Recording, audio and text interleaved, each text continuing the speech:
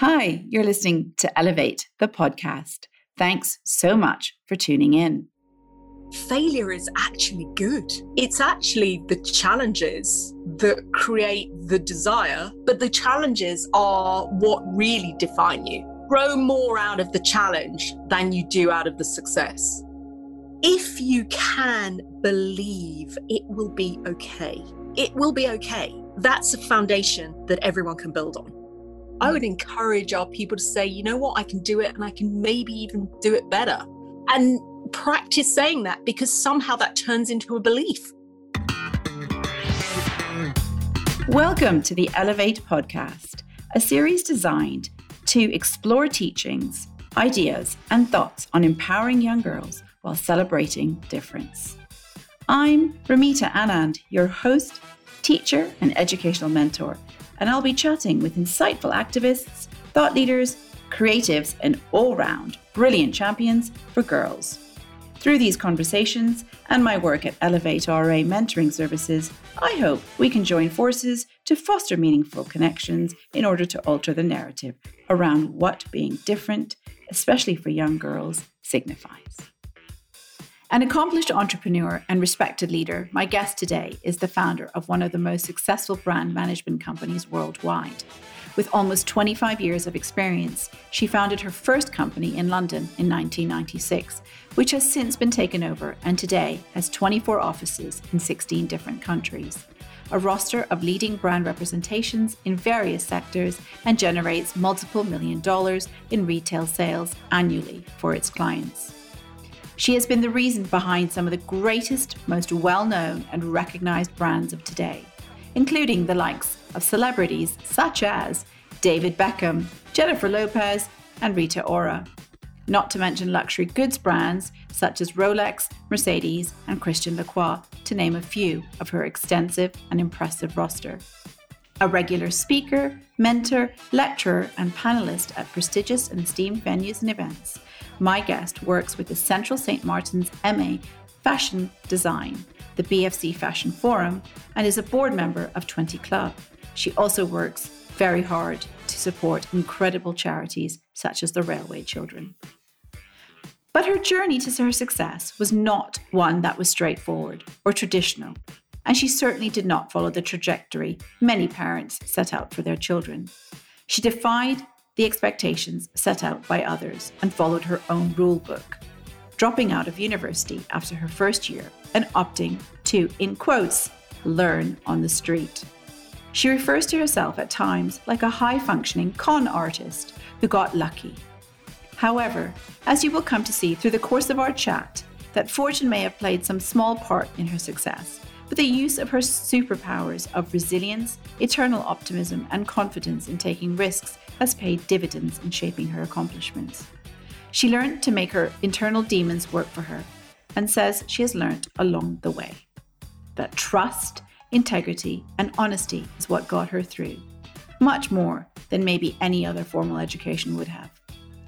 When she is not busy branding the likes of Zendaya or James Bond, she may be found spending quality time with her gorgeous family, pottering in the garden or redesigning large plots of land in the rolling hills of scenic countryside into the most stunning places for holidaying or catching up on sleep.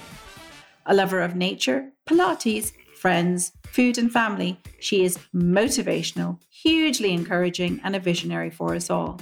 She has worked ambitiously to create her businesses and has learned much along the way about not only herself, but those around her too.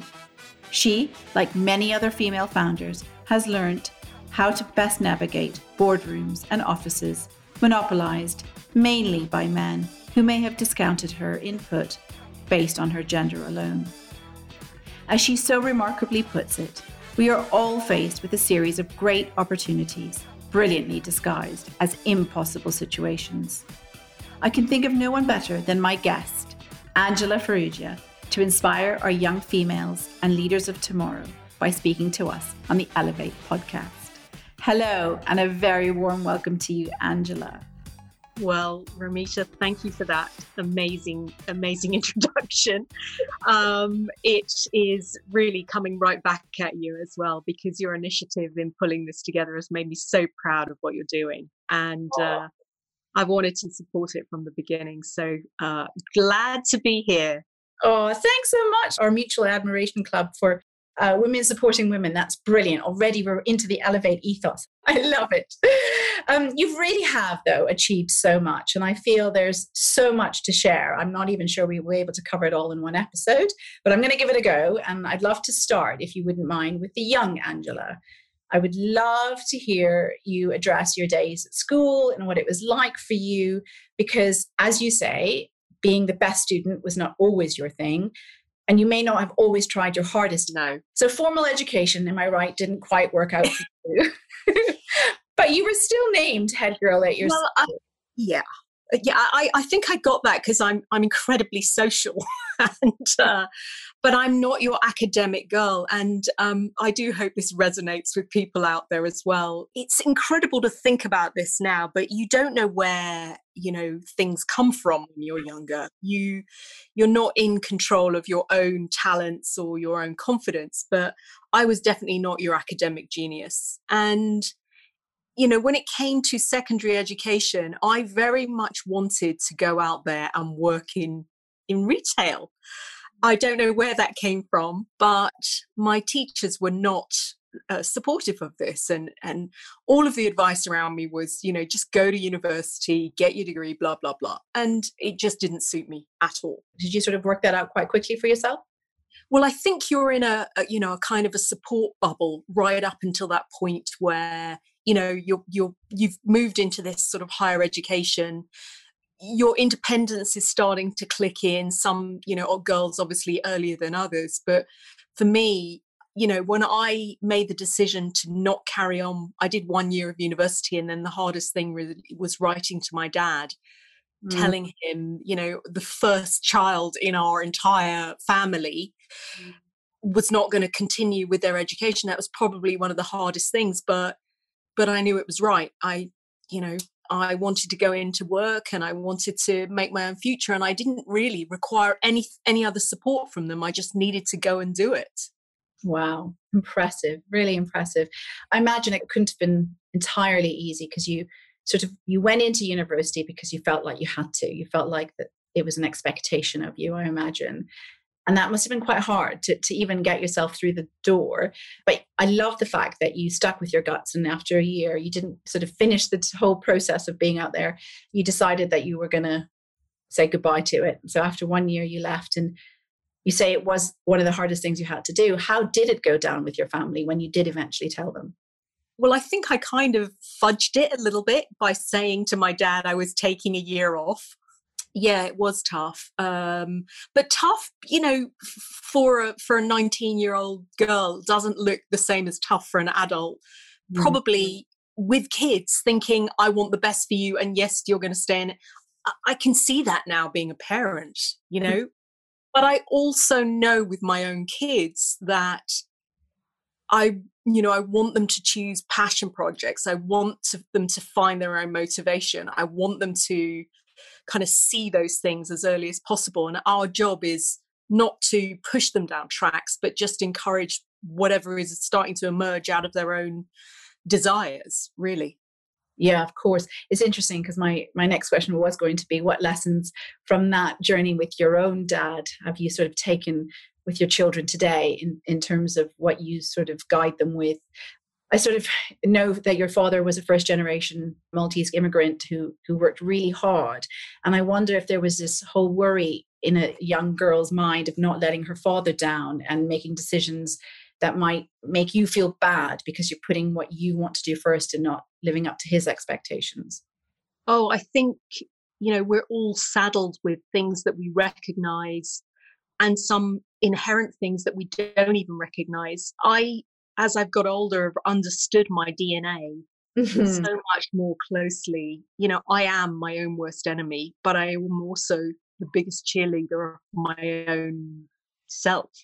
Yeah. So I've had to kind of straddle that. And it's taken me multiple years, obviously, at this great age, to master my own, passions and desires and determination. And there's the whole nature nurture conversation and, what the gifts we're given that are come as a mix of our family and those that we go out there and find.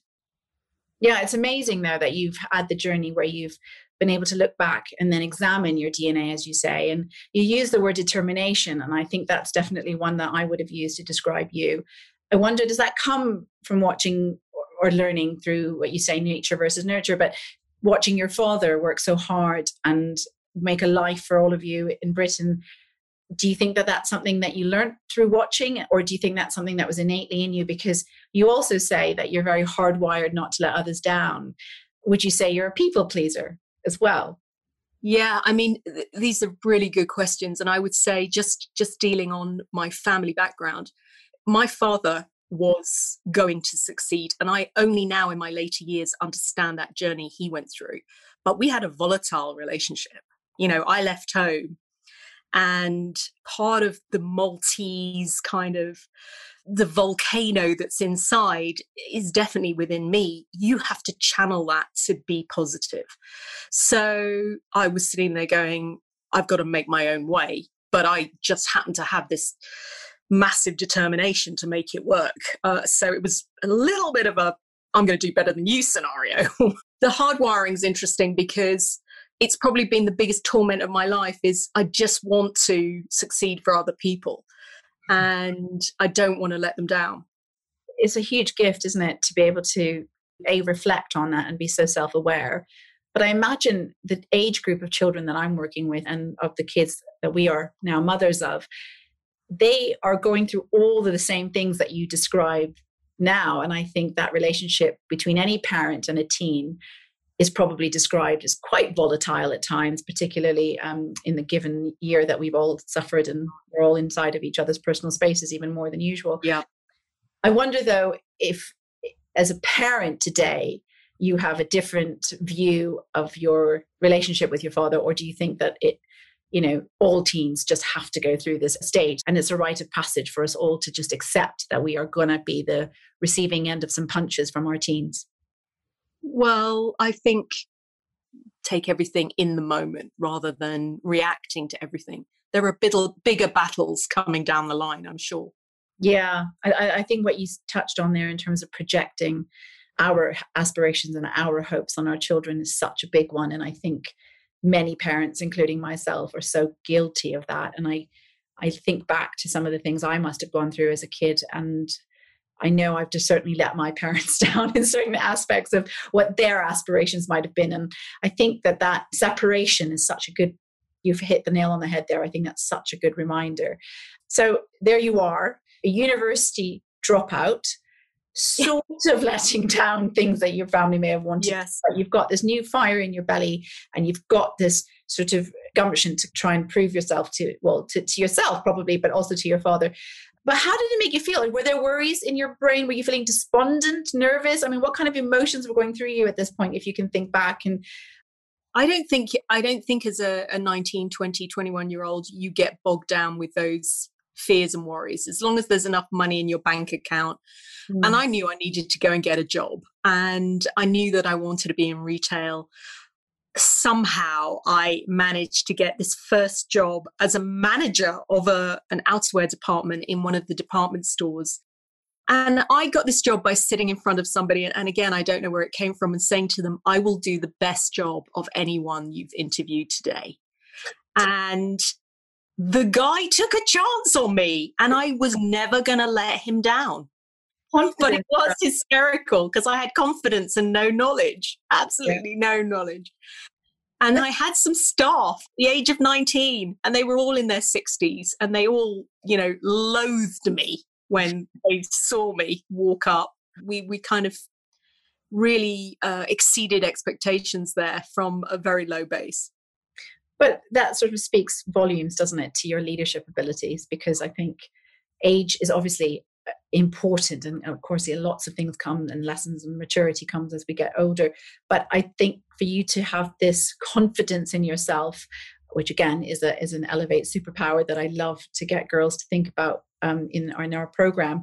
But at 19, for you to be able to speak to people that are twice the age, if not 3 times the age of you, and be able to lead them down a path where they're then on your side and working with you as a team is the ultimate goal for any leader, isn't it? Well, you don't even know their leadership skills at that stage. I was just a rookie, but I love talking to people and I love partnering with people to make a result happen. And once they realized I wasn't a threat, then they adopted me because, confidence without knowledge is so lopsided, and confidence with knowledge is powerful. So once you do learn things, then you can really put your foot on the gas. So that was a very good start anyway. So you've always been a very hard worker, and above all your diligence, you've also a never-ending source of optimism and positive energy. You can hear it in your voice even now. When you think back to your school days or your first job, I feel there's a lot of passion still that you feel for those experiences. Have you always been like this? And if not, tell us, or can you share some of your insights on what or how the power of optimism can help you? Again, I do have this fountain of it, but it's not hollow. I just know we can do more. I know we can do better. For the years we were all over in New York, obviously I met you in Paris there, and we had young children, but we were at the edge of the financial crisis. I'd gone over to run my business, and quite frankly, Ramita, that business was in a terrible state. I closed it down and started again. I was coming home in the evenings and crying, and it was desperate, but you make a decision that you're actually going to survive this thing and be stronger and be better. And actually, we made the biggest inroads of all time whilst I lived over in the States for that period. And I had my second child. Yeah. So it's positivity, but not like a hollow la isn't the world, It's more combined with determination to do more and be better. Yeah, well, that's a massive superpower, isn't it? Because when you sort of, if we switch gears a little bit, you say you went from retail, and then when you talk about this job in New York, that's to do with licensing, isn't it? That's my business. Yeah. So you have moved into something that's brand new again. You jumped into something that, you said you didn't have a huge amount of knowledge in, but you knew that you wanted to go for it and you went for it. It's an interesting one because I think lots of people, including young girls, have this insecurity around something new and unknown and foreign. And even if something inside of them, if there's some sort of desire or passion that wants them to maybe take the first step, that they sort of listen to these, voices in their minds, and they kind of don't let their natural instincts take over. Whereas with you, I feel you counter that. You're kind of the person we all look to, because you will take that leap and you will take that thing and you will march to the beat of your own drum. How do we instill that kind of risk-taking into young children? What do you think? Well, actually, I think it might almost be like practice, and getting girls to actually practice saying, I can do that. And somehow you start to believe what you promote. I have, over multiple years, obviously worked with hundreds of people. At the end of the day, having 25 offices around the world and doing all massive clients. I've gone into companies now and talked about building cultures and things. And my 8 tips on building culture, I think my second one is, don't manage expectations, because sometimes it's actually good to tell people what you want to be, what you want for them, because we're going to come somewhere close or somewhere in the region. But, it's a double-edged sword there, because there are a lot of people that manage for risk. I never have been risk averse. And so I would encourage our people to say, you know what, I can do it, and I can maybe even do it better. And practice saying that, because somehow that turns into a belief.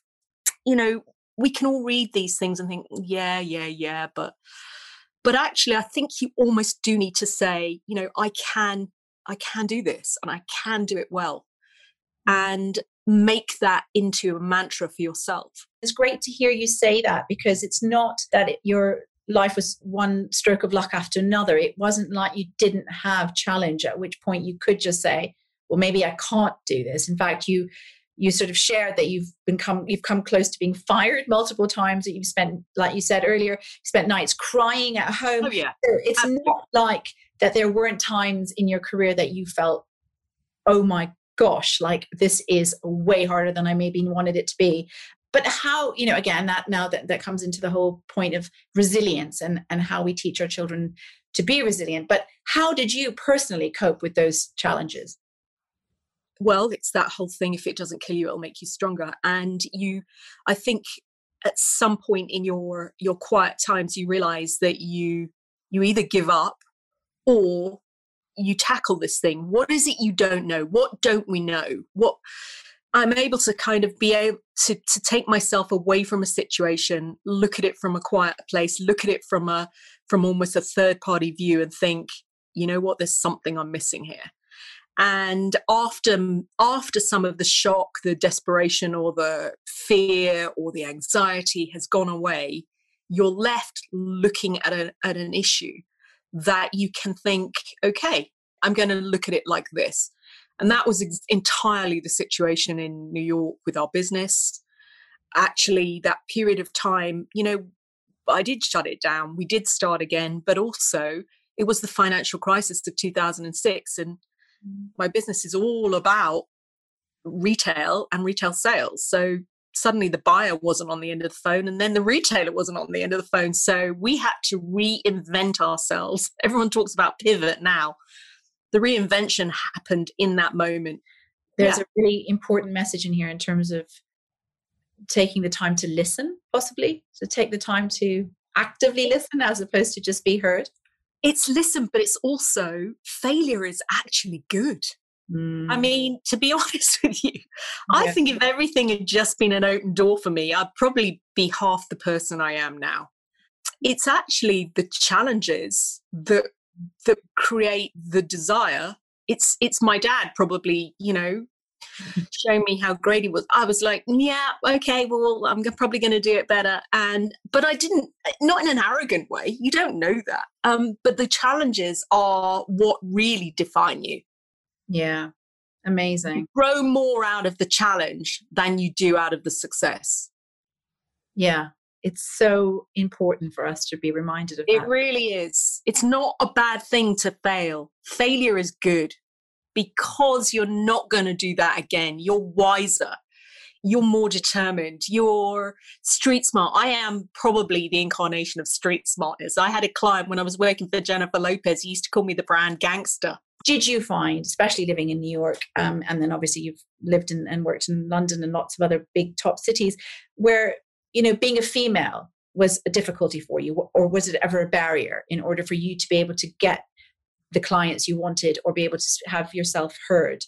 The female thing is interesting because I don't think I really paid massive attention to it as I was building my own career, future, business, operations, having several hundred employees who I respected equally for what they did. But when we were acquired by a corporation, that was my first exposure to anything that could be called, preferences, to male biases, the boardroom, the glass ceiling, anything like that. Really? Okay. I'd never encountered it, or it never had put me off. I used to be incredibly aware in the States because I was there for multiple years and pitching for some of the biggest brands in the world, from Coca-Cola's and Hershey's and Jeeps and multiple big brands. I used to be aware of being in a meeting and those clients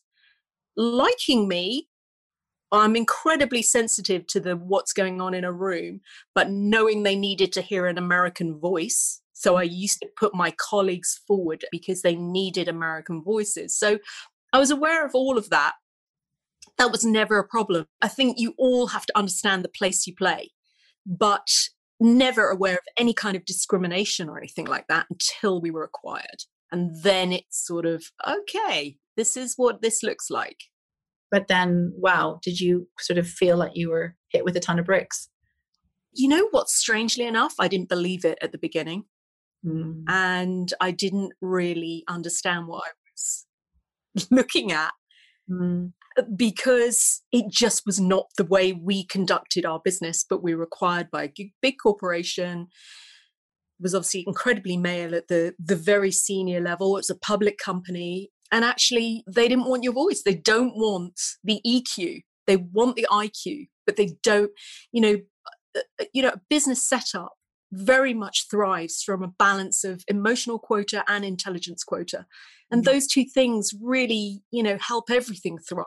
But this was an organization that seemed very lopsided, but I knew I didn't have a place, at the top, because they weren't inviting me there. They weren't encouraging it.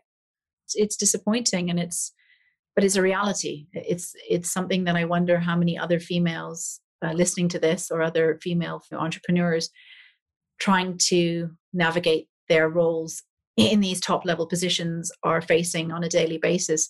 Would you have any advice for anyone today on that?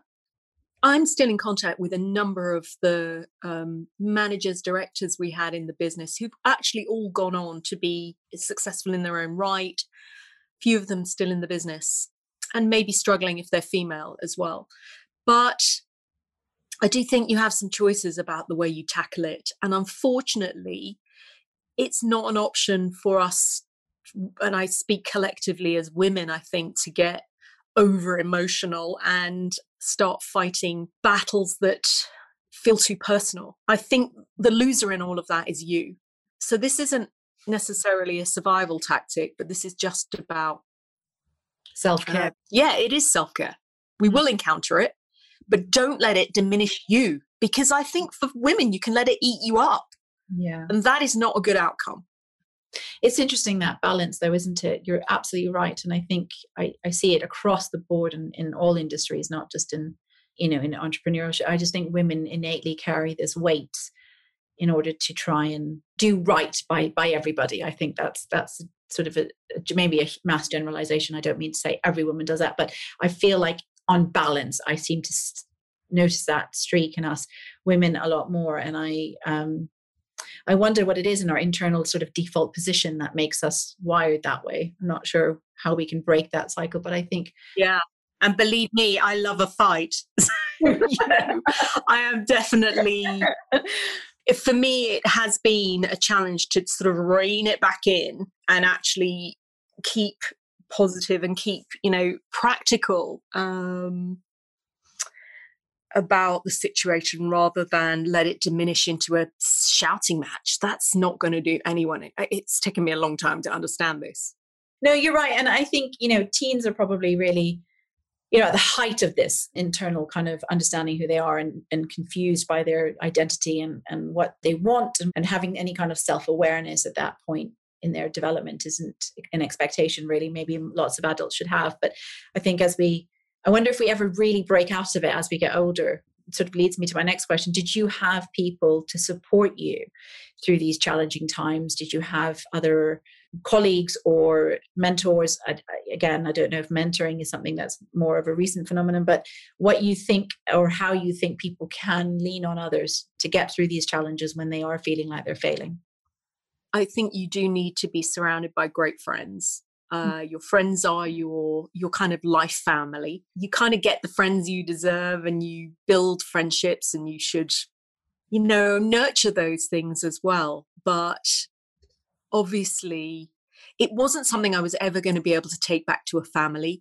I had a business partner with me for 25 years who was literally the other side of me. So he was the IQ and really in business, I could not have asked for more of that partnership. It's refreshing to hear it though. I think lots of us have visions or perceptions of what a successful leader or company owner looks like and how they should present. And I think your honesty and reflection is actually, like I say, refreshing for us to hear. It's nice to be able to make it more human, not always so polished and perfect. It's definitely not either of those things. It has, had an amazing... I look back and think, okay, we did good. We did all right. But sometimes, it takes you 15 years to have an overnight success. And you can be slogging away. I've had my house on the line, all sorts of things that sometimes my peers and my friends didn't even realize what we were going through. But then suddenly the whole thing gels. And yeah, I mean, and then you start getting awards and things. You think, oh, wow, these are pretty spectacular. And then you realize, actually, you've got to give it back. That's the difference. You've got to start, sharing this in some way, shape or form. That is definitely a sort of a later life concept, not your young girls, but this is part of it. And this is why I love what you're doing here as well.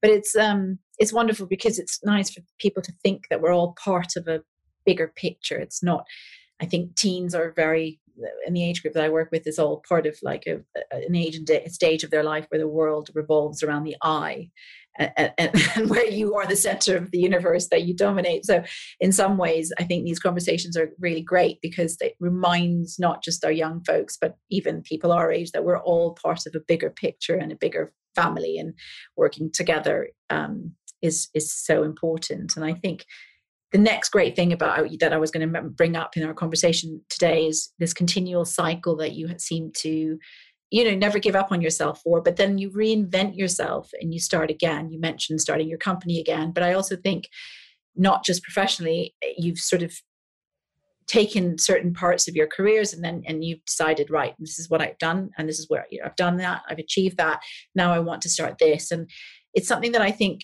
lots of people have fears about. I think that notion of sort of going to school and getting a job and retiring in it is something that's been around for so long that lots of parents have this sort of fear for you to say that once you successfully sold off your global branding company and then you set up something else again. I don't even think you gave yourself much time between the two. I don't know if you could share a little bit, but what is that process like for you? Does it fill you with anxiety at all about what next? I think that with young girls, the way I look at it is, say you took one step, take 2 steps tomorrow and take 3 steps the next day, and each day it'll be okay. But I don't know if it's like that when it's for an exam. I think I can use that philosophy and it seems to work. But does it apply to us as adults as well, with a fear of your future? Yeah, I think totally. The future, particularly if we change a lot of the set elements around us, it is always full of mystery and therefore fear. If you can believe that it will be okay, it will be okay, then that's a foundation that everyone can build on. I walked out of a business with all these offices, with the huge teams, huge support networks, whatever. And I thought, I'm on my own. But during this wonderful, time, career, whatever, I've learned a lot of things. And I actually knew then I needed to spend a lot of time giving back. And by the way, it's very easy to give back in scenarios straight away. As part of any kind of reinvention, that can come quickly because you actually have no expectation except where can I help? Where can I add value? So that gets you out there and starting to think differently anyway. So as it happened, Design and Central St. Martin's approached me at the same time I was leaving my company. I was asked if I could put together a lecture for the new students. I said, yes, of course I would. And now I've done seminars all through this. I mean, I never thought I would do this. I mentor them and I love their journey. That's great because that was just exploratory. See, because I think that sort of talks about the whole idea of not pigeonholing ourselves into career or course choices, or choosing a course or a path that we think that we're stuck in it. Because like this opportunity, each one is like a stepping stone to learn from, possibly. And if you take every opportunity that you're presented with as a learning opportunity and something you can enjoy, because you don't know what stage of development and what it'll change for you later on, it's remarkable to think about, right? I think we maybe limit ourselves to these. Absolutely. You need to stand back from where you are and think, okay, what am I great at? What am I really good at? What are the things I love doing? Because when you compile those together, you can apply those to several different elements. You need to pull together the things you love, the things you're good at, and that will give you, 10 scenarios. Maybe you're going to go and save the world and be somebody on the science side, but it doesn't need to be so pigeonholed so early on. because I don't think you know who you are and what your real skills are until your mid-20s. Then you start to master your own talents. Then you think, yeah, okay, I can see whether that's the kind of area. The jobs we know for our children now probably don't even exist, half of them. No, they don't. I'm sure of that too. I'm sure of it. So it's such a challenge. I was going to ask you how much importance and value and time you spend on relationship building. How do you build that trust and how do you instill that in your employees? Relationship building, by the way, is every day, all day. Yeah. Any interaction, whether it be work, it should never be goal orientated. It should literally be about the fact that you are meeting people and they have their own challenges and they have their own excitements, and there's always something to learn. People obviously take their positions up as for different importance in your life. You can set the effect you have on people very early on. You know, if you're open and interested, it makes a huge difference. If you're responsive and considered and a little bit humble at all times, then no one is ever going to not want to talk to you or chat to you or remember you. Yeah. Do you think empathy also fits in there somewhere? Yes, totally. I mean, again, this whole thing about listening. Yeah. You listen to what people say. Okay, you might take a kernel of it, you might take a seed of it, you might take all of it. Because we're all chameleons. Yeah. Yeah. We see things and we think, oh, I love that. I love the way she's doing that. I'm going to be doing it. Yeah. But I'm going to do it my own style. At some point, the rubber has got to hit the road. Obviously, you've got to be successful. But you have to talk to them and listen to them. I sat with them and understood what they wanted to be. And today you are a mentor, as you mentioned, and you work with young folks and young adults. What kind of key messages do you want them to walk away with based on your own experiences? I spend a lot of time talking about attitude. And for me, I think I can speak more easily to the attitude and the mentality of an entrepreneur. And you know, I've never been in a corporate environment. In fact, those last few years whilst we were acquired were almost alien. But what I do, you know, talk to them about is superhuman strength, you know, the ability to not be knocked down, the importance of failing and getting yourself back up there. You know, you have to work hard. You have to read around your subject. You have to research and understand trends and what is going on and knit that all together in your own unique way. So I do coach them a lot on attitude because it plays a big part in how you're perceived. And if you're the driver of your own business, and I do believe all of our young people are their own businesses these days, they are, you know, entrepreneurs in waiting. So they have to tap into this scenario where they won't always have all the answers, but they can make things happen for themselves. This is the biggest question they ask me is how can you prompt that situation so I can get it going? And I can teach them some of those tricks, you know, how you can make things open up for you. It's amazing then. So it's a lot of it is sort of how you show up, what you bring. Yeah. You know, everybody loves success. Everybody wants to succeed. When we finally acknowledge that everyone wants to succeed, then it's okay. What do we need to do to get there? It's sort of a fundamental, you know, honesty. And then putting the goalposts in the right places and making them realistic for yourself whilst challenging. Yep. It's not an easy thing for young people and adults, even at our age or any age, to continually remember to keep moving those goalposts. I think that success can keep moving. But also success can be small things. You know, it can be someone saying thank you to you. It can be really daily celebration. It can be daily little bites. So it doesn't have to be, you know, I've arrived at my goal. Thank you very much and good night. That's not it. It's about the incremental steps, as you said. You take one step, you take 2 steps, but you actually look back and you go, okay, I did that well. Or I could have done it better, but I'm actually, you know, here we are. I know, and not so much by the number of followers that you've got on TikTok or something, right? No. That's some sort of, I don't know how people are marking themselves along that, but it's managing to create all sorts of success in some young people's lives when they get this following. And I think that reminding themselves about the little things and the little bite-sized things you mentioned is what really matters, and it's the success that probably we should be chasing. So that's a lovely reminder and a really nice note to almost, we've been talking forever. Gosh, where does the time go? Almost end on, I think.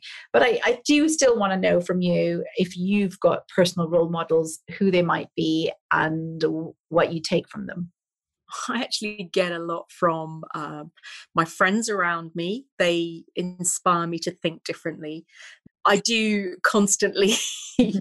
I mean, I love listening to some of your podcasts, and obviously that has sent me off in a direction. I'm working very closely with Alice Temperley, putting her global business together right now. And I love hanging out with her because she's got an incredibly different paradigm to me. Mm-hmm. So actually, I'm finding inspiration in that. So I don't want to peg it to one person. It's all around. I love that. That's really, really great. And if you could pick two really big highlights, obviously we've talked a lot about the challenge and probably highlighted that a lot, but if we could think of a really great positive highlight in your career, what that be and why? That moment when I came back in my career and I changed the way our industry thinks about things by going back to what I love. There was a huge risk I took. I was about to be fired. I do know that. There was a moment I went back and I told my CEO why we were not going to renew any single piece of revenue that we had in our business. And he went with me. And I look back now on those things and I see the scale of it. I see what I asked for and why he should have said no. So that's my first one, definitely.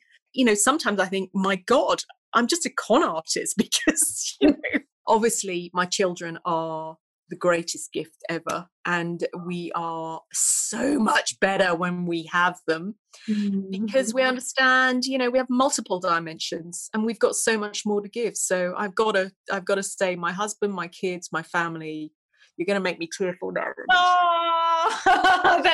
Sorry, I don't want to make you tearful, but it's wonderful. I just think that's the best way to end. Yeah, brilliant way and great way to have gratitude for all the things around you that make you you. Yeah, absolutely. I can't thank you enough for taking the time to be here.